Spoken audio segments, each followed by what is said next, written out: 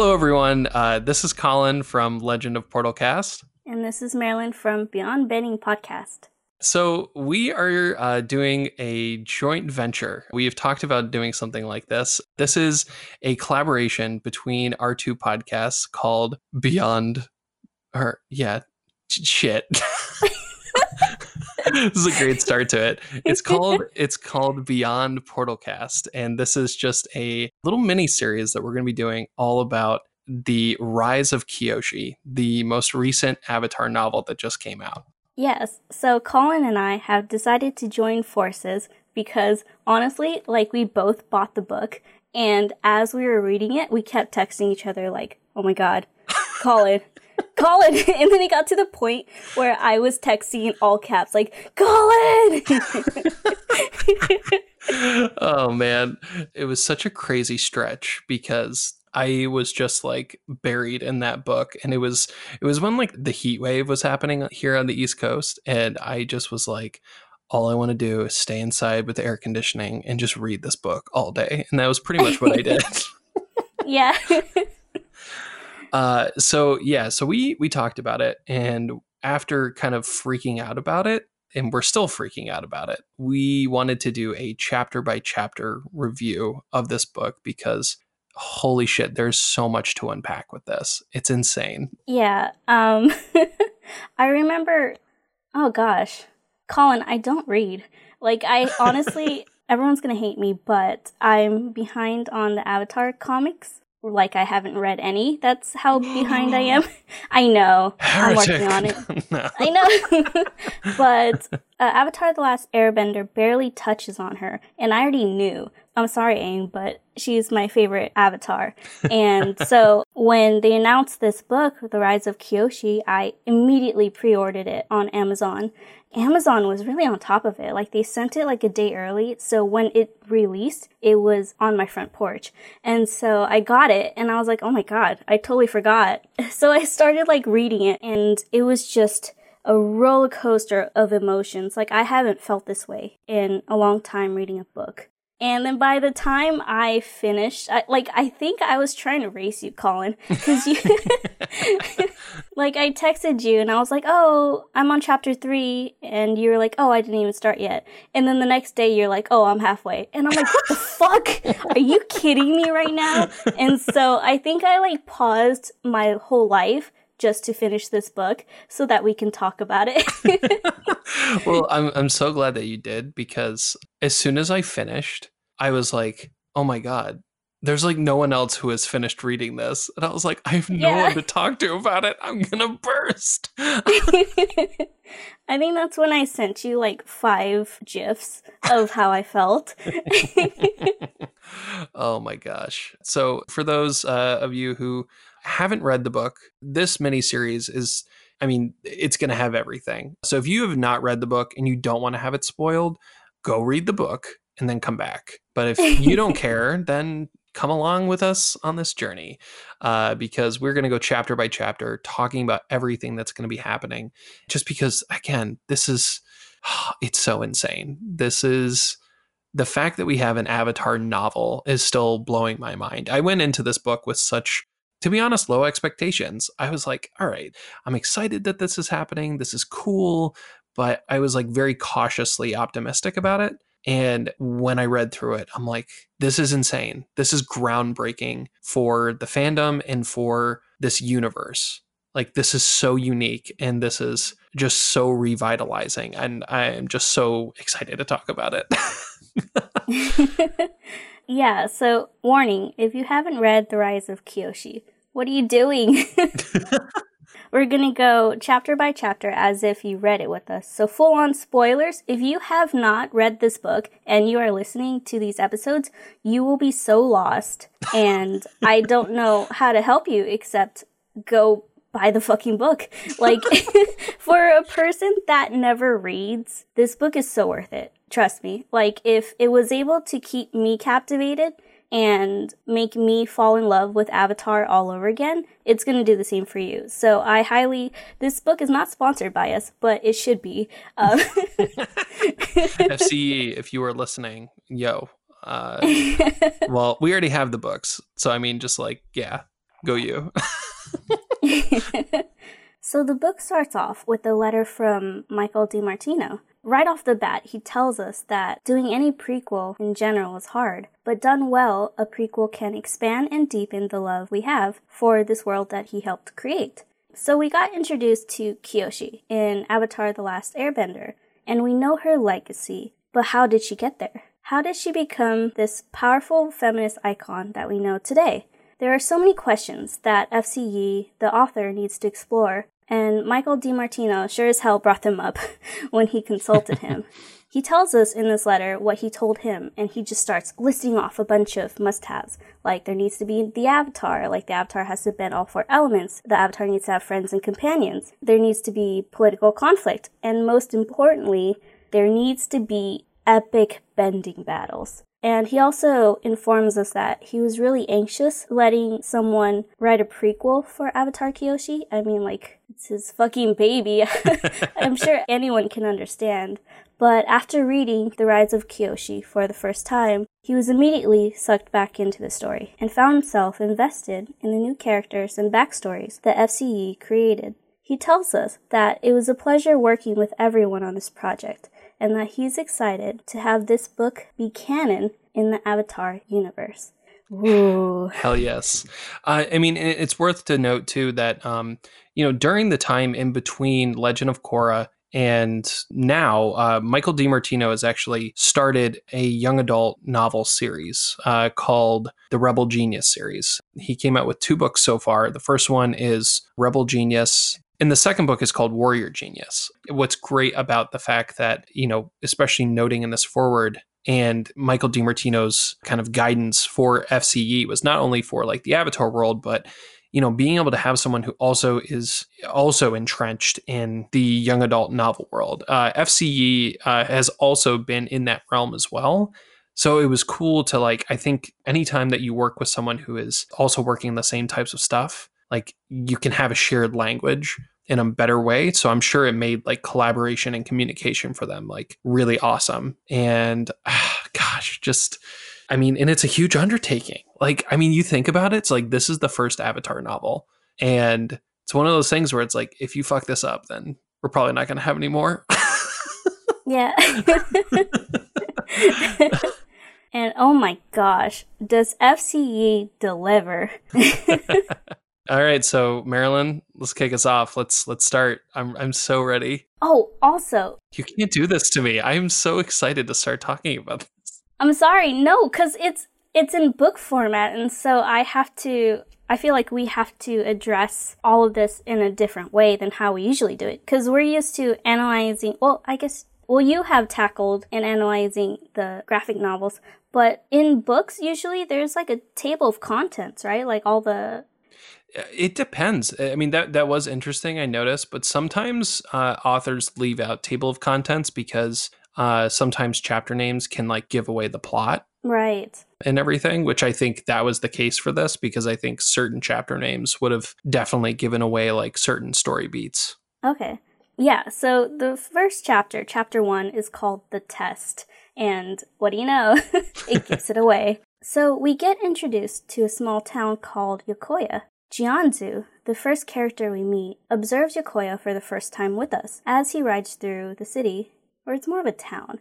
He tells us that the town could have been prosperous, but fate did not wield it so. Even though the town is on the coast and on the way to Amashu, every ship sails past it because the winds are too good to pass up, and there's more of a convenient place to stop. The soil on Yokoya is not that great, and the farmers count their lucky stars if they can even grow anything. Even though the town is located in between the earth, air, and water nations, no one really cares enough to conquer it, which is perfect for Jianzu and his friend Kelsang, because they are planning on doing a little experiment there. It's such a good groundwork, laying the setting, and as soon as they started saying oh, it's on its way to Amashu, I'm this is on a page right now. I'm freaking out that they're talking about this world that I know and love so well. So Jianzu is riding through the town, and he passes by this random bare log, that shoots up in the sky, and it's in the middle of the courtyard. He tells us that the log is probably meant to be the spiritual center of the village, but nothing is carved out. He reaches a hall and steps inside and sees rows of toys just laid out on the floor. Avatar alert! I'm sorry. Chapter 1, the test. His friend Kelsang, an airbender monk, has been meticulously laying out thousands of toys on the floor. Jianzu thought one of the toys was out of place and earthbended it more towards the middle, but Kelsang ended up putting it back where it was. And it is in this moment that we find out that Jianzu is an earthbender. Yes. Through some expositional dialogue, we find out that Jianzu convinced Liu Beifong to let him do the air nomad test in the Earth cycle, and that Kelsang took the relics from the monks without asking them. All of this just reminded Jianzu of how Avatar Kuruk would always tell him that it's better to ask for forgiveness later than for permission. Jianzu tells us that Kuruk died at the age of 33 and that it's been 7 years since and they still haven't found the next Avatar. And people are starting to freak out because it's never taken this long before. Some people think that the Avatar cycle is broken because of how unpure and secular the world has become. And they've tried to keep the absence of the Avatar a secret, but evil and corrupt people have picked up on this and have started to rise and gain power. There's so much to unpack, even just in like this part here. I mean, first off, that log in the middle of the village, clearly I'm assuming that Yokoya is what is now known, I think, as Kyoshi Island. Collin, it took me too long to figure this out. I felt so stupid. This is why I don't read books. So, I mean, it's amazing because we're already seeing that, like, you know, painting the picture of this town that is very not great for crops, but it's this amazing mix of like, it's not an ideal town, but that also kind of keeps it out of the way. And I love that he kind of brings up those details. And then freaking name dropping a Beifong. Of course, the Beifongs are a family that have been around for generations, but still, when that name first shows up, you're like, oh my God, crinkle tinkles down my spine right now. I am so excited to like see this. And then this revelation and this choice to have Kuruk die at such a young age is insane to me. That was such a surprise when I first read that. Yeah, it's, did they talk about it in the show? He died early, right? Or was it like after the show ended when people started looking into like the lore? I really do not remember them ever saying that he died early, because I don't know if we were ever given like a specific timeline. I think we had a timeline with Roku past Kyoshi, but I don't think anyone knew like how long Kuruk had lived. And if that is not the case, if there is there, I would love to know like where that is. But like that always flew under my radar. And I was like, holy crap, here is a self-indulgent avatar who clearly, it seems, died from his vices, which is already setting like such an interesting and dark tone compared to how the rest of Avatar is usually told in a story form, which is just insane to me. But we're not there yet, Collin. I know. I'm sorry. I have to curtail myself. Keep it contained. Keep it contained. I like what you said about the crops just being shitty. Like, Yokoya could be the best city. Like, there's potential there. And I like how, in a way, it reflects Kyoshi. Like, there's potential there. You just have to invest in it. And, ooh, chills. Yeah. Yeah, I mean, you hit the nail on the head. The town really is like a metaphor for Kyoshi throughout the story. And, oh, man, I love, too, that we get to see Kelsang, and we get to see the familiar airbending avatar test, with all of the toys, because that was such a great flashback during the storm of when Aang, was presented with the toys when he was like 12, and they're like, hey, do you know what these are? He's like, oh, I love these. They're like, well, you chose them out of thousands, and that makes you the avatar, which is just crazy because it's this like such a long-standing tradition. But you think about how they would have to determine who the avatar is, and like the Earth Kingdom it's fucking massive. Like, it is so huge. And this is before there were any like rail lines. or any means of like really fast transportation besides sky bison, like just information moving across. I don't know. It's like, it sounds like a logistical nightmare. Also, I didn't put it in the recap, but Jiansu is very, what's the word I'm looking for?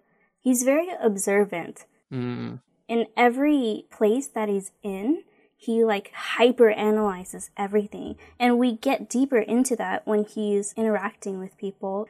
This dude is, even though he's Earth Kingdom, he's very Fire Nation, like Azula, where everything that he does is like a chess move. And oh my god. Ugh. I mean, I definitely agree that like he's always trying to play like 5 steps ahead. But what I also love, and we see this like characterized through him throughout the entire book. And what's great is that this book isn't limited to a singular perspective. It's not just told from Kyoshi's perspective. And when we have these scenes in the book with Jianzu, like it is from his perspective. And we get that from the way that they're writing. And again, like you said, his observations, but so much of his essential being always comes back to this idea of neutral Jing. And he always is like coming back of like, let's just wait and listen and see what happens. But even though he's waiting and listening, he is still like planning out his moves in the meantime because he's like, I will wait and listen. But at the same time, I've got like 10,000 contingencies ready to like address all of these situations. We kind of get like a description of how Jianzu and Kelsing look. And I don't know if, like, I assume every middle-aged man has a really long beard, but I'm trying to picture it, and I have yet to see an Asian man with like a full long beard. Usually it's just like Asian whiskers. Like when I was reading this book, I just pictured them cartoon version. Because, I don't know, like... Well, that's the crazy part about, like, this now. It's like every single character we have ever been privy to in this show has always had visual representation. And with this book, besides Kyoshi, and that's really only besides Kyoshi in her war paint and, like, in her final form, you know, everyone else, it's all based on only the descriptions. And you're kind of forming those images in your head. But again, we are so informed by the style of the show that I was doing the same thing, Marilyn. I was like imagining so much of it in that style of animation, which was so cool. I remember like I like freaked out when I was going through Instagram, and Keikachi95, this artist on Instagram, had done a rendering of Kyoshi and Rangi, who we'll be talking about later. And I like freaked out because I was like, oh my God, it's a visual representation of these characters. I like furiously sent it to you. I'm like, look at this. When you sent that to me, I hella freaked out. All right, so let's continue into this chapter or else I'm going to spiral out of control. I'm so sorry. Oh.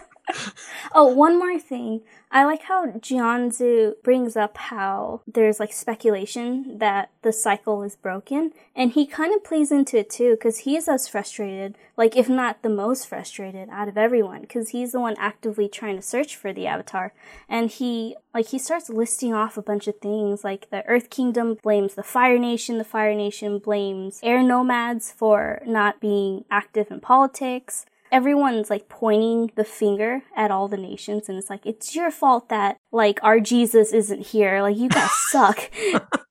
And Jianzu, he's kind of fed up with this, but I feel like part of him believes in that, because it's like, poor guy. He goes through a lot, even before arriving at Yokoya. Like, and there's still so much we don't even know. Even with what this book like shows, there is still so much we don't know about how Kurik's life ended and what happened towards the end there.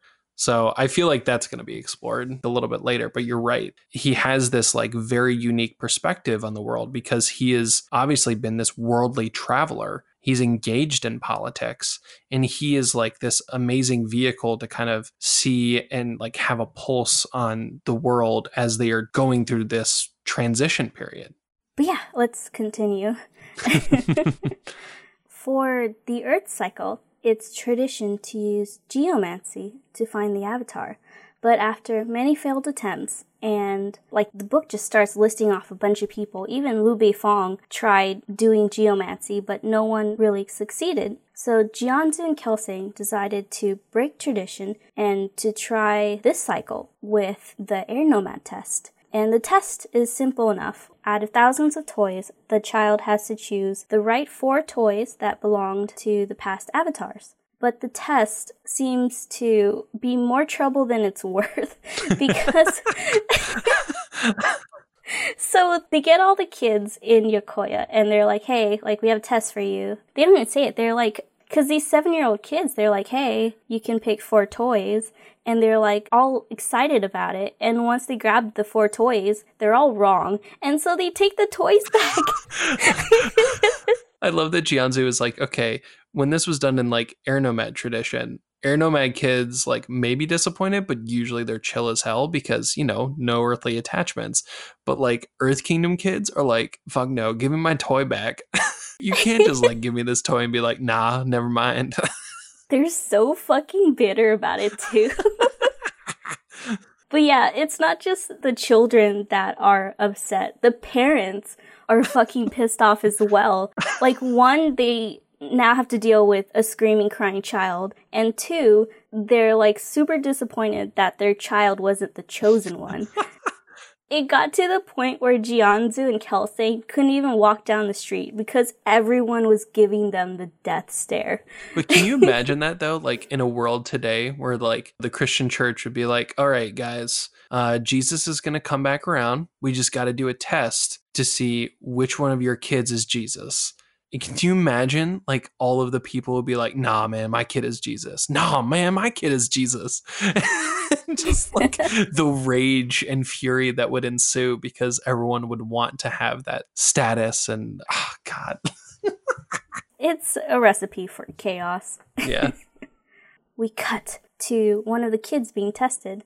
And when I was recapping this, I was like, this book has cuts, Collin. Like, it does. After a paragraph, there would be like a paint stroke and it would go to another paragraph. And I just thought that was so cool. Yeah, absolutely. I mean, like from a writing standpoint, to have those jumps in time, again, it's like it gives you that freedom to be able to, you can move the story to a different place in time much more easily, I think, in a novel than you sometimes can in a show or even sometimes in a graphic novel. I think the graphic novel is the middle ground, but like a novel especially, the reader is much more likely to be able to say like, okay, cool, I'm still following along with this, as long as I have context, because it's not as much of a shock visually for them to be like, okay, well, how much time passed? But like having that indicator on the page is like a great way to be able to say like, okay, this is a different part here. It's not just like the next part of this. Yeah, and I love how FCE plays with that too, just like when to cut.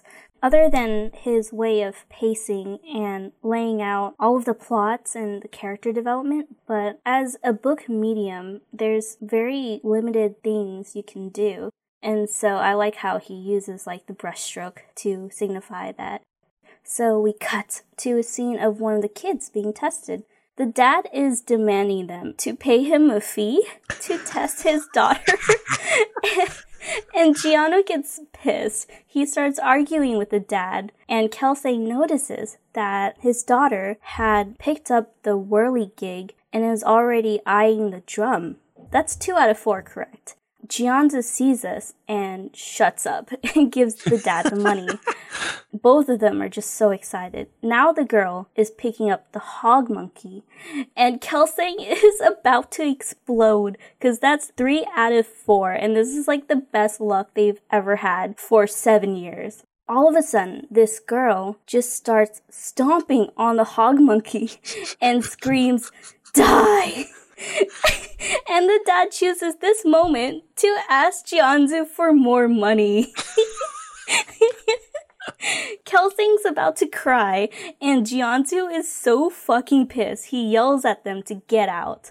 As they are leaving the room, they run past a girl that's watching from the outside. And this is when Jianzu tells us that he admits that he overlooked her because she seemed much older than the other kids because of how big she was. As they approach her, they notice how underfed and poorly dressed she is, and gather that she's probably an orphan. Kelsey goes up to her and asks her what her name is, and she whispers, Kyoshi. Yes. The monk brings her inside and tries to sweet talk to her because she's so scared. Oh my god, poor little Kyoshi, she's so scared. Kelsey's like, come on, you can grab a toy. You're allowed 4 toys. And Kyoshi just can't believe it. She's not breaking eye contact with Kelsey, but after a bit, she just runs to the toys. And guess what toy she grabs? Hell yeah. Out of thousands of toys, she grabs the clay turtle. And then Kelsey tells us that no kid even paid attention to that clay turtle at all because it just looked like a crappy ass toy. But Kyoshi is the first toy she grabs, and Kelsey is just livid. Oh my god. Yeah, well, I want to just touch on that moment too, with her being so timid and everything. It's it is such a great character identifier because they are already assessing that maybe she's an orphan. We see physically that she's underfed, and clearly she has massive trust issues. She is, scared to accept this because she is being shown kindness, and for her to react so tentatively to it is such a clear indicator that she's been burned by lots of other people before. And it's just really painting this picture of a character. I just loved it that FC just wasted no time to get that going for us. So she goes back to Kelsey, and she's holding on to this clay turtle for dear life. And Kelsey's okay, you can choose 3 more toys. And what you said, Kyoshi has severe trust issues. She shakes her head and just is in denial that she can have 3 more toys. Before Kelsey can even say anything, she just starts booking it, and she runs out of the building and disappears into town. We cut to Jianzu having flashbacks. He's somewhere in a village deep in the Earth Kingdom that's just been liberated by Su Ping'an and the Rednecks. His clothes smell the Yellownecks. Oh, shit. Man, we're going to be able to go. We're going to liberate this town. We're going to go over there. All right, Su Ping'an, let's do this. Okay, let me start that over. I'm cool moving forward. That was fine. No! Okay, everyone, they're called the Yellownecks, okay? So the village that he's in has just been liberated by Su Ping'an and the Yellownecks. His clothes smell like rotting flesh, and next to him is a messenger from the Earth Kingdom telling him that reinforcements are not coming. We flash forward a bit, and Jianzu is now sitting across an ice table and looking at Tulok, Lord of the 5th Nation Pirates. Tulok is coughing up blood all over the accords that's been signed by Avatar Yang Shin that basically forbids him and the pirates from raiding the southern coastlines. His daughter/lieutenant is right by his side, giving Jianzu the death stare. I love how he confides in us as the readers, and maybe he's talking to himself, but it's just so good. He tells us that he should be by the Avatar side throughout this whole thing, but he's alone instead, trying to save the world. Kelsey snaps him out of it and tries to cheer him up. And I assume he had these flashbacks right after Kyoshi took off with a clay turtle. And he's like, oh, come on, man. It's not like you lost a 1,000-year-old toy to a child. This kind of cheers up Jianzu, and he tells us, the readers, how he really loves Kelsey's sense of humor. Yes. And it really contrasts with his very stoic, stark nature. But things get serious again, and he tells Kelsey that they have to go after her to retrieve the toy. And Kelsey says that he doesn't want to take the toy away from a child. And Jianzu's like, really? You're willing to destroy the air nomad test for eternity for the sake of a child's happiness? And Kelsey responds with, it'll find its way back to where it belongs. Eventually. Such an air nomad response. I love it. Okay, there's so much to unpack in this last part here. First and foremost, the fact that we're getting these flashbacks, it's already showing us that this is such a darker tone. They're talking about specifically using the language, his clothes smell like rotting flesh. That is not the language or the tone that has ever really been in any kind of Avatar story. And that is what the tone is being set like from the get-go. It's just already, it's like, this is so unique. Reading this for the first time was like experiencing this world in such a different light. And I love that FCE starts right away with setting that tone. The second thing that I was freaking out about, we have a fucking thing about the Fifth Nation pirates. This whole idea of like the pirates trying to be this whole nother nation on top of like the rest of the world is just insane to me. And the fact that they were like creating such a movement and organized in such a way, it makes me think of like, you know, we see the remnants of pirates in Avatar: The Last Airbender, but at the same time, it's like, I don't know. I just was like, where's my bejeweled monkey? Because we have a running theory on our show that is like the crux of we made a joke that there's like a pirate underworld connection and it's all tied into the bejeweled monkey, and we're making this in complete jest. So when I read this for the first time, I was like, holy fucking shit, this is where the bejeweled monkey is. It was mildly vindicating. Okay, honestly, when I read this whole section in the book, I didn't process any of it. And I think this is what FCE wants us to do. He wants us to reread the book, and like J.K. Rowling, she trickles a bunch of clues throughout her book that she brings up again in the last book, and it's like I gotcha. You weren't paying attention. Now you're paying attention. And I feel like FCE does that here, where oh my god, there's so many things. He talks about Su Ping An and the Yellownecks. He talks about his clothes smelling like rotting flesh, and him when Jianzu buried those 5,000 bodies. Mm-hmm. And to top it off, just like the Earth Kingdom not sending any reinforcements, and him feeling isolated and alone, that he has to basically save the world by himself without the Avatar. Like, his friend fucked up. Like, his best friend, Avatar Kuruk, fucked up, left him alone. And you see this again when he's sitting across the table with the Fifth Nation pirates, and we get a name that I don't think is ever mentioned again in the book. Tulok, the Fifth Nation pirate queen. It's Tagaka. Tagaka. So in this scene, Tagaka is right next to her father that she talks so much about. Like, I am not as good as a waterbender as my dad.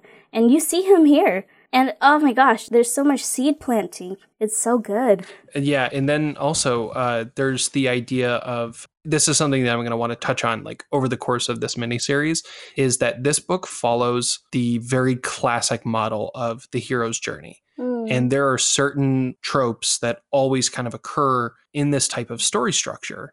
And one of them is what's known as like the artifact. And this is a particular item that holds a special significance to the hero. And sometimes they lose the artifact, or sometimes the artifact returns to them in a moment where they are having a very powerful kind of change in their life. And the artifact in this case is the clay turtle. And the extremely powerful moment that Kyoshi has towards the end of the book with this, as we'll get into it, is just like, it is with her the entire time, and what that comes to represent, and how the groundwork has been laid at the beginning of this, and how that's going to play into the end. There's just so much amazing foundation just being laid in this first chapter. Again, you're seeing all of this being prepared for a massive, beautifully woven tapestry of a story. Yeah, I'm excited to get into it because honestly, I think I forgot how the clay turtle came in at the end. Maybe I was just reading so fast I wanted to know what happened. So yeah, well, I guess that concludes kind of. No, it doesn't. No, I want to talk way more. I know. Well, we have to keep it as mini-sodes. I mean, the thing is, we'll be able to dive in like even more and more. I have a feeling so much of the conversations that we're going to have over the course of these mini-sodes, they're just going to stack on top of each other because there are so many layers being added in to everything. But I mean, of course, this chapter is called The Test. We got to see the classic Avatar test. that we were familiar with, and we were introduced to Kyoshi. But more importantly, we are seeing this story in the beginning from the perspective of Jianzu. And his role in the story is massive. Again, we don't know what he becomes like from the beginning here, but laying the groundwork of this complex character who has had to go through a lot. As we see just in this moment, he has had a crazy past that we still don't know fully about. And to know that he's a central role in this story, it's amazing that they're giving so much focus to him, which is not surprising because again, that is what like the Avatar world is all about, is these complex characters who aren't just necessarily good and evil. There's so much in between, and there's so much that causes people to either fall to corruption or, fall to the dark side and that kind of deal. But oh my God, I mean, it just, this first chapter was great, and it was such a amazing start like to this novel. Yeah. One thing I did want to talk about before we conclude is that, did you understand the geomancy that Jianzu is trying to explain? Like the Earth Kingdom test, they have their own test of how they find the Avatar. Yeah, I've no idea what that means. Like, it seems like they had bones in front of them and they put it on a map and they tried to like Ouija board it or something to find like an exact location of where the Avatar is located. And I was like, what the fuck? Which is, I mean, it's crazy though, because you think about like how long the tradition of the Avatar has been going on in all of the superstitions and all of the traditions, and how so much of that, especially for like each nation, how much time passes between each avatar that is associated with their nation. Because even if the avatar dies a very early death, I mean, you're looking at usually a minimum of like 100 years, but a maximum of, potentially like around 300 years. Yeah. Okay, so let's recap what happened in the first chapter. Yes. We get introduced to two characters, Jianzu and Kelsang. And Jianzu tells us that it's been 7 years and they still haven't found the Avatar. The Earth Kingdom Avatar test failed, so they have resulted in doing the Air Nomad test. Kelsang stole the toys from the Air Nomads and managed to lose a 1,000-year-old artifact to Kyoshi that is an orphan and underfed and has trust issues, and took off with it. And the last thing we get is just like Kelsang trying not to freak out that he lost this toy.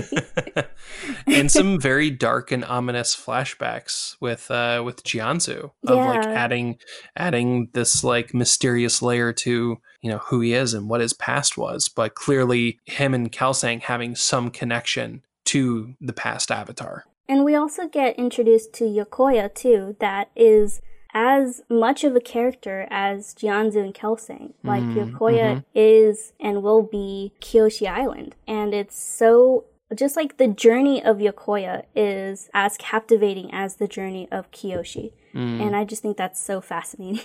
Yeah, and that's like the cool part that we know, I mean, from the show, how Yokoya becomes Kyoshi Island. And it's from this moment of Avatar Kyoshi standing up to Chin the Conqueror and basically removing this like landmass from the continent to create an island.